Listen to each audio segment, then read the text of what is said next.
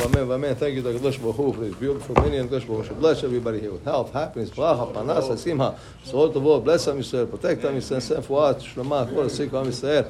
Help us all do tshuva, so we bring Eliyahu Navi Mashiach Tzidkenu. Yom today, B'ezrat Hashem. The last thing we touched on is a person should not pray from a phone unless he is in a place with absolutely no phones.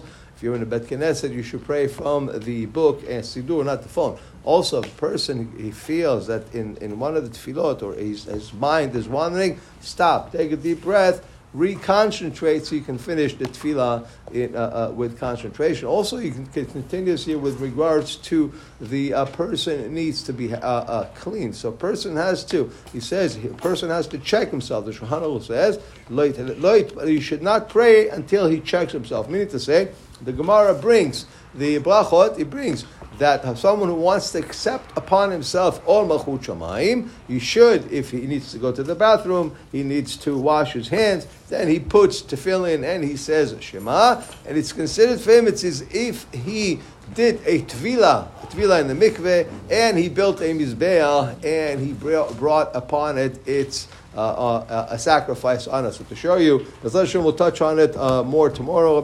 Tonight, 10 to 7 class, 7:20 minha.